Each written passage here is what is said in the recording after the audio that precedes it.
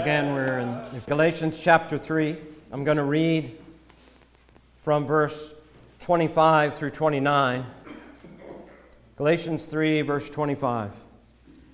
But now that faith has come, we are no longer under a guardian. For you are all sons of God through faith in Christ Jesus. For all of you who were baptized into Christ have clothed yourselves with Christ. There is neither Jew nor Greek. There is neither slave nor free man. There is not male and female. For you are all one in Christ Jesus. And if you belong to Christ, then you are Abraham's offspring, heirs according to promise. It seems like these days when I frequent my favorite websites, there's always those ads along the side, of course, but usually one of them is wanting me to click in to find out if I am descended from royalty, if I am a son or daughter of some king or queen. But don't we as people have that kind of natural question in our minds? Who am I? Where did I come from? Who are my ancestors? How did I get where I am? In other words, what is my identity as a human? Now, my grandmother on my mother's side did a lot of research, and I can go to Washington, D.C., and I can look etched in stone in the Capitol Rotunda. I can see the name Peregrine White. He is one of my ancestors. He was on the Mayflower. Most of the voyage, he was in the womb of his mother. He was born in the bay before they actually disembarked the Mayflower. I know that I came on one side from Puritans. I can also go to Ellis Island and in New York and look under 1888 and see the name of my great-grandmother who came as a 16-year-old, betrothed to an 18-year-old, came by herself on the boat from Germany through New York and eventually to Illinois. I know something about my identity, who I am. And Paul is looking in Galatians 3 in this section. Paul is saying, I'm going to answer that question for you, Galatian believers. I am going to help you understand your identity, who you are. He's already made to the agitators, to the Judaizers, those who would say that we are children of Abraham and the Gentiles are not. He's already made to them this preposterous statement in 3:7. Be sure it is those who are of faith who are sons of Abraham. And he goes on in his polemic to upset them, to say not only are the Gentiles sons of Abraham, but they do not have to be circumcised. They do not have to keep the law of Moses. And he hit all of these hot button items for the Judaizers, and he is speaking to them. And he's coming now full circle from 3:7 into this final paragraph of the section 26 through 29. He is giving there the answer. He's answering this question, who are we? Who are we? And the keynote of this whole section, verse 7 through 25, is answered in 26 through 29 with the phrase, if you belong to Christ. The answer is in union with Christ, what it means to be in Christ. Faith is the means by which we come into this union. And Paul makes a pretty dramatic switch from verse 25 to verse 26.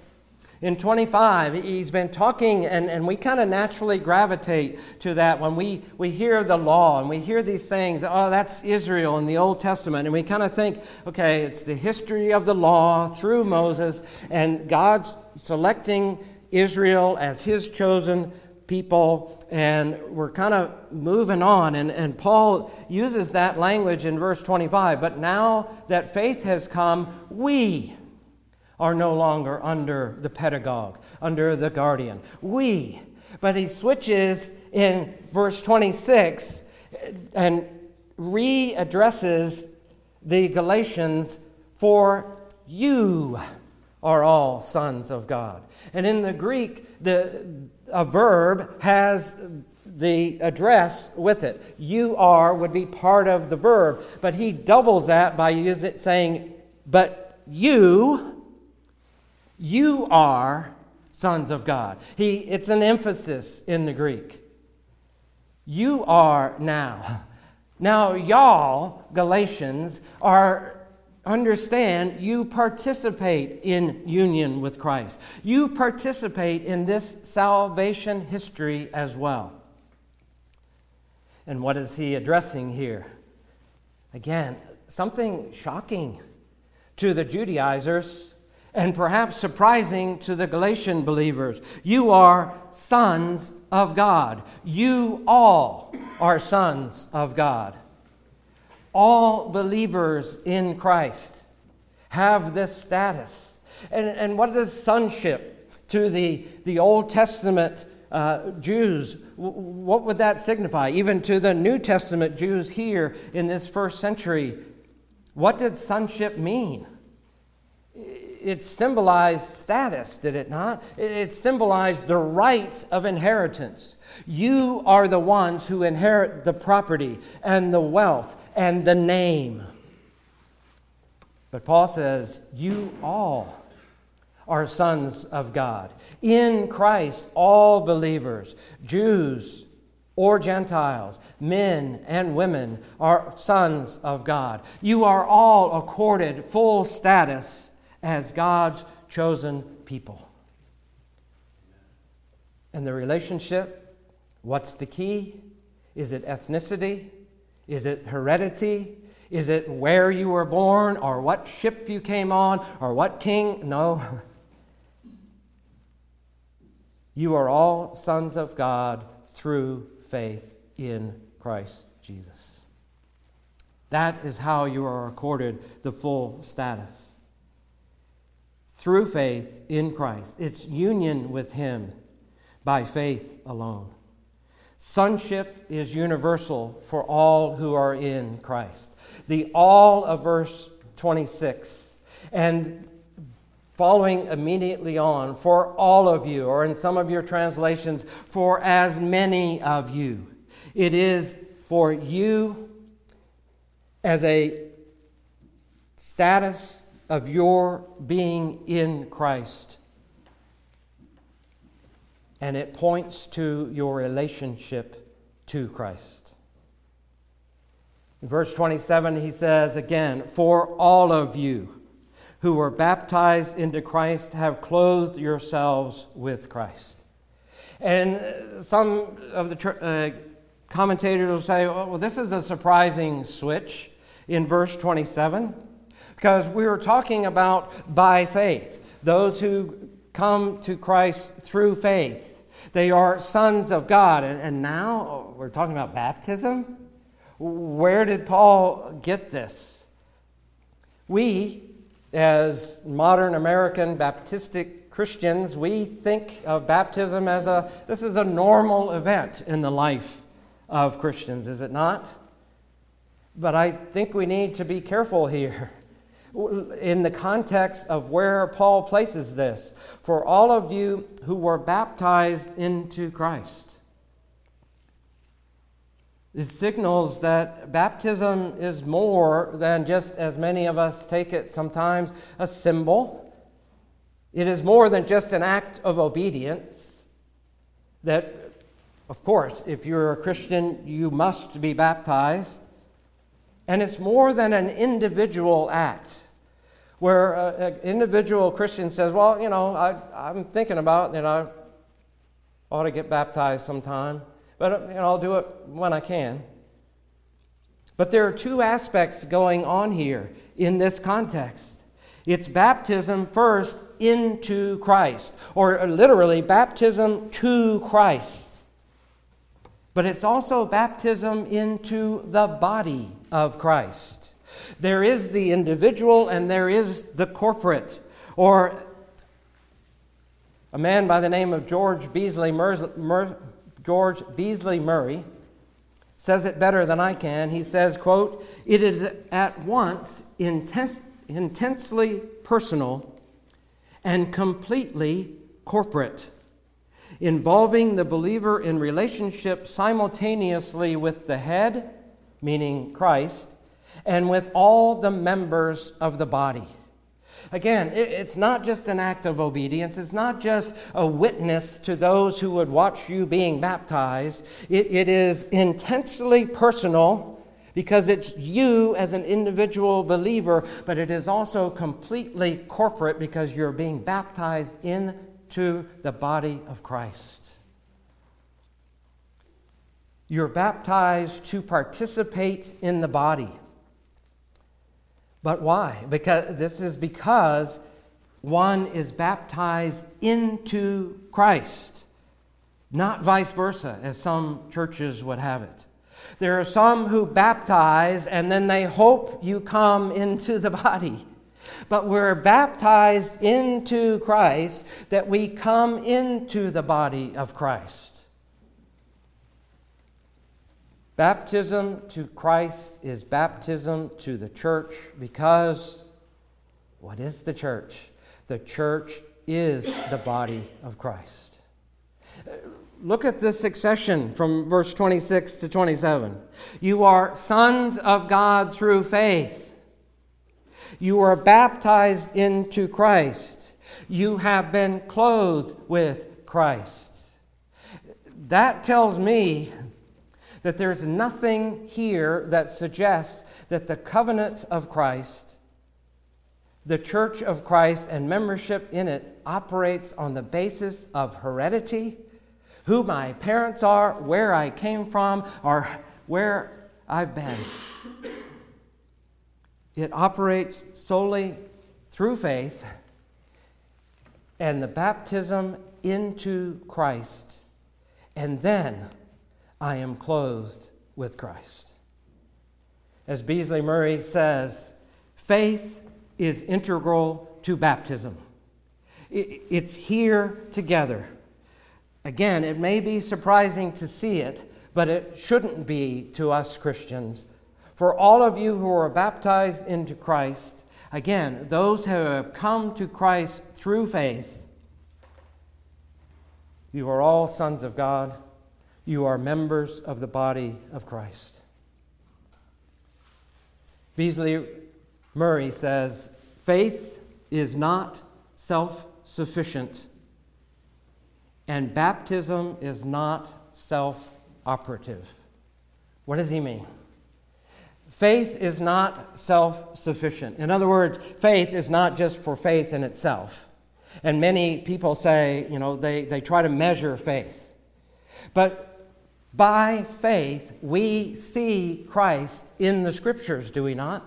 We see Him in the Gospels. We see Him in the writings of the Old Testament and the New. We need that. But we also see Christ in the body of Christ. As we see Christ's Spirit in working in other people, we see what God is like and how He operates and what He does, and we rejoice as He builds up the body. But we also see Christ in the sacraments. We see Christ in baptism. We see Him, as He describes elsewhere in one of His letters, that we were buried with Him by baptism into death. We understand something about that sacrifice and something about what Christ did. But we also see Him as we come to the table. Didn't He say, as long as you do these things, remember me? Remember me. Faith is not self-sufficient in itself. We come to greater and greater faith and understanding as we use the Word, as we use the sacraments, as we live in the body of Christ. But baptism is not self-operative, as if it is independent from one's understanding. that it's independent from your attitude, independent from whether you're a believer or not. Beasley Murray again says, in the New Testament, it is everywhere assumed that faith proceeds to baptism and that baptism is for faith. Read the Scriptures. The same gifts that pertain and are associated with faith are associated with baptism. In 1 Corinthians 6, Paul says, you were washed, you were sanctified, you were justified. We can say that about faith, we can say that about baptism. We were washed, we were cleansed, we were sanctified, we were set apart, we were justified. Faith and baptism are integrally woven together. Faith comes to baptism. The idea, Beasley Murray says, the idea of baptism creating faith is out of the question. Baptism, the act of baptism, has a result, an effect, the putting on of Christ. The two are not identical. There's not an equal sign between them. But again, they are integrally woven together. The Christian puts on Christ in baptism. Colossians chapter 3, Paul writes this beautifully. Put on the new man, he says, who is being renewed to a true knowledge, according to the image of the one who created him. A renewal in which there is no distinction, but Christ is all and in all. Do you see how this paragraph of Paul, our identity in Christ, hangs together? Faith and baptism are integrally woven. But what is the result? Is that we are clothed with Christ. We have put off the old man and we have put on the new man because we're baptized into Christ. It's with reference to Christ. It's our dedication to and appropriation by Christ. Christ is all and in all. And if we think that baptism generates faith, then we've missed the most important component, Christ. We've left him on the side of the baptismal font. We've left him out of the equation. We've left him out of that step, even if we think we are being obedient. Baptism, again, it's more than a symbol, more than an act of obedience. It's not, as some people look at it, of turning over a new leaf. It's not becoming a better person. And it's not even reaching a certain age. You're a certain age now. You really ought to be baptized. And there's nothing here about us being worthy. There are Christians who will say, once I understand more, and once I've kind of cleaned up my act, once I've shown God that I really mean business with him, then maybe I'll make that step of back. There's nothing here that says we come to God with a list of our accomplishments and what we've done for him. But what is it? It is the beginning of a new existence. In Christ, we are a new creation. Not based on our worthiness, not based on keeping the law, not based on who we were born to, where we're from, but in Christ. We were baptized into him. Paul goes on. There is neither Jew nor Greek, there is neither slave nor free, there is not male and female, for you, again, you all, y'all are one in Christ Jesus. We have these opposite pairs, and there's been a whole lot written about these pairs. Jew and Greek, slave and free, man and woman. And some take this as, there's the three common things to all cultures that we all have issues with. Your rank, your money, right? Your social standing. And then there's that old male and female thing, your gender oppositions. Now, you've probably heard at some point some of the old Jewish rabbis writing before Paul had written this, although I can't find evidence. But about this time, there were a number of rabbis who came to the kind of the same, what one calls benedictions. Rabbi Judah ben Eli said there were 3 benedictions that ought to be recited every day. Blessed be he who did not make me a Gentile. Blessed be he who did not make me uneducated. Blessed be he who did not make me a woman. That is not what this verse is about. But in modern times, this verse has been co-opted by the multiculturalists, the Marxists, and the feminists. The multiculturalists look at this verse and say, well, Paul finally, he gets it right. Because the great struggle of mankind, when he mentions Jew and Greek, is a racial struggle. And so all of our problems come down to fixing racial conflicts. The Marxists and those like them would say, no, Paul got it right when he looked at slave and free. He looked at how much money you have determines, what your tendencies are going to be in life toward capitalism or socialism. So it all boils down to class struggle. And the feminists, or those who would follow them, called egalitarians, making things equal, say, no, it's gender equality. Paul here, and this is called the Manifesto of Humanity. Humanity's manifesto. Paul has gotten this right. It really comes down to gender equality. As an example, if I could take a few minutes of your time, I will read a statement from one egalitarian. This verse, meaning Galatians 3, verse 28, this verse shows that the church has in past generations maintained unbiblical support of a paternalistic church and family order. This has kept Christian women from rising to their God-ordained place of equality of position and authority alongside men in the leadership of the church and in the family. And there are people who take that as their manifesto. Given all these things that I've recited, I came across this quote, and I don't know who Klein R. Snodgrass is, but he said this: "This text has become a hermeneutical skeleton key by which we may go through any door we choose." And as they're going down the hallway, deciding which door to open, we're still left with, why did Paul write these pairs? How are these opposite pairs related, most of the commentators say. Some give us the charts in 1 Corinthians 12 and in Colossians 3, and they're helpful.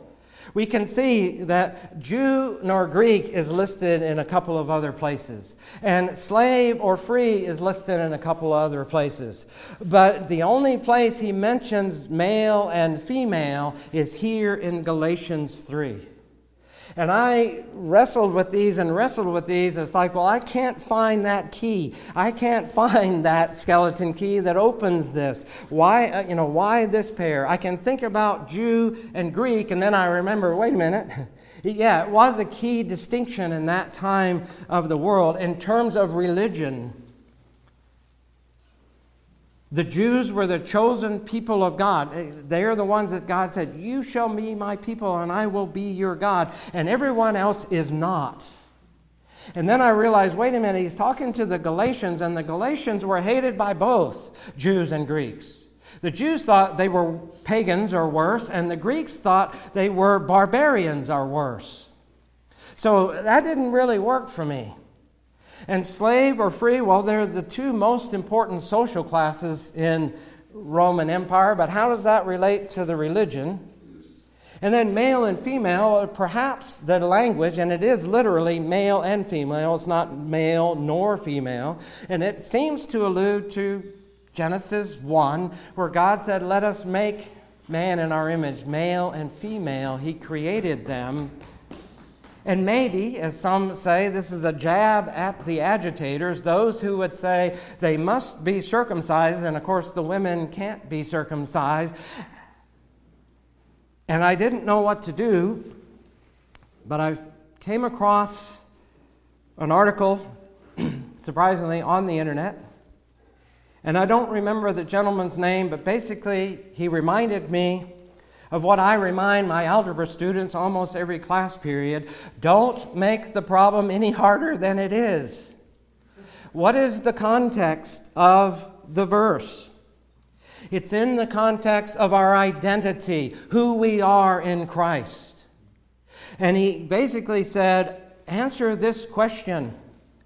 Who in that realm, that world of the Judaizers, the Jewish believers who were saying you must be circumcised and follow the law of Moses in order to be in the kingdom of God and stay in the kingdom of God, what group to them were the ones who would inherit, who would become the heirs? Well, it's free Jewish males.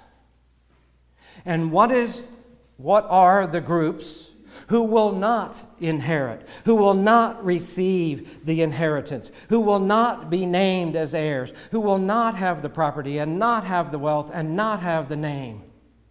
Gentiles, slaves, and women.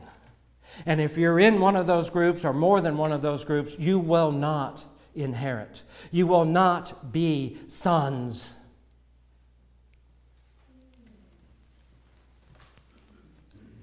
They were excluded. But Paul says, Christ's coming. Christ has changed all of that. Christ resets the fundamental nature of the people of God. They are a new creation. So whether you're a Jew or a Greek or a Galatian, whether you're a male or female, whether you're a slave or free, all of that does not make any difference because it is union with Christ. For all of you are one in Christ Jesus. Union with Christ is the basis for the new reality that has been brought in Christ. One man, literally, you are all one man. One man. Well, who is the one man? Who is the one seed? Not seeds plural, but the seed of Abraham. What does he say? It is Christ. You are one in Christ. You are one man with Christ. You were baptized into Christ. You are Christ's body. The church was there before we were baptized, but we were incorporated into it. In Christ is not an ecclesiological formula. The church, yes, administers baptism, but it is Christ who gives grace. It is Christ who incorporates us into his body. It is Christ who makes us believers and members of his body. It is Christ who makes us new creation. And now I hear, and I'm sorry, it's been over 20 years, but I still hear his voice. One of my supervisors at the big old French tire company south of town, when I was on the verge of thinking, man, I got something, I understand what's happening, he would say, be careful, huh? And I think Paul would say, be careful, huh?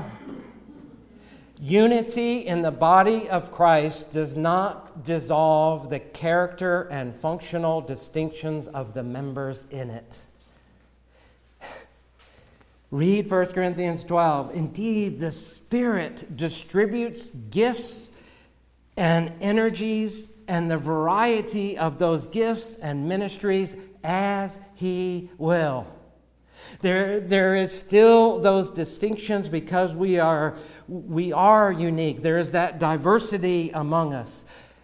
There are those who would rush from Galatians 3:28 and go straight to Romans 14. See, Paul got it right, and he says it again. There are these things in life that just, they don't matter. They're called adiaphora, things that are, okay, you can do this, but they're not part of what we would think of normally as, this is a requirement for faith. And I would say, do not indiscriminately, and if I could make a verb out of it, adiaphorize the diversity within the body of Christ.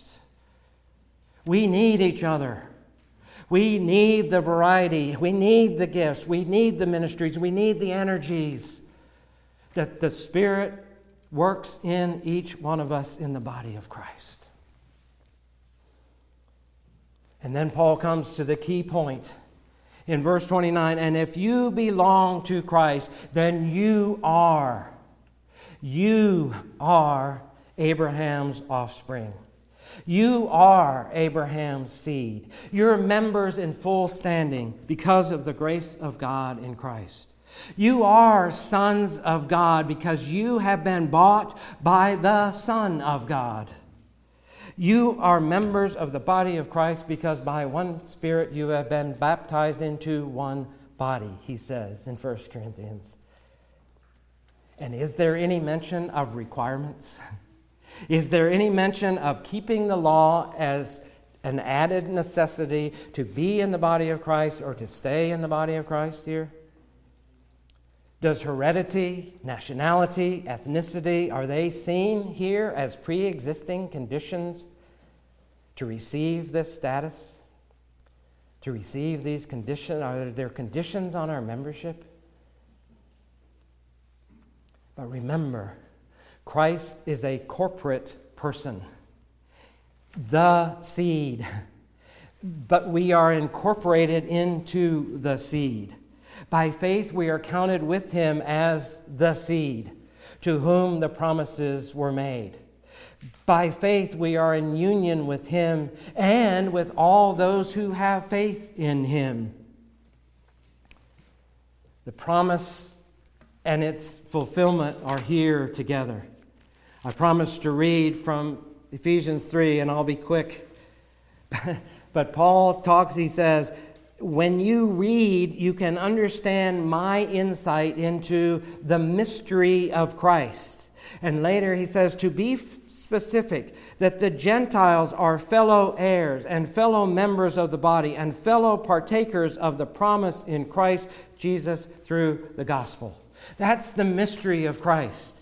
That's what would astound the Galatians, but also knock the agitators on their heels. Their mentality is, if I am a Jew, I am a part of the seed. I am Abraham's offspring. And Paul says, no, that's not the condition for membership.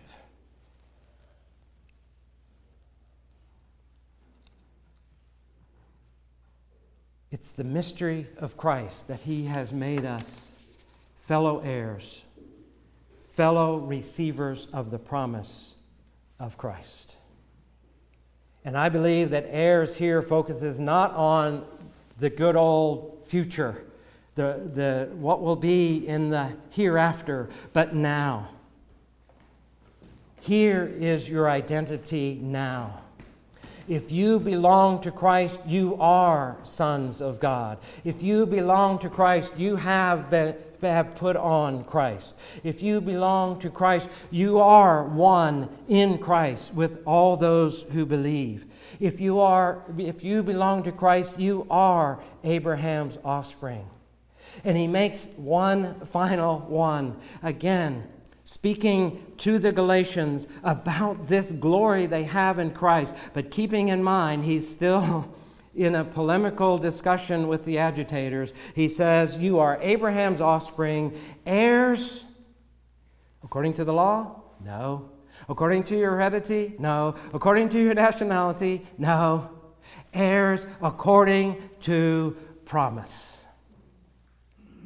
And that promise was given to Christ as the seed of Abraham, and you are in Christ by a promise.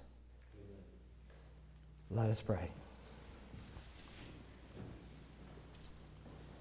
Our Heavenly Father, these are glorious, glorious thoughts. I pray that you would cause us to meditate on these things, who we are in Christ. This is our identity, and we rejoice and we're glad in it that you have done these things in Christ. Again, may all the glory and honor, dominion and power be yours, because you have done this for your people, and we rejoice. In Christ's name we pray. Amen. In his name we pray. Amen. Would you please rise for the benediction from the book of Isaiah, chapter 61. I will rejoice greatly in the Lord. My soul will exult in my God. For he has clothed me with garments of salvation.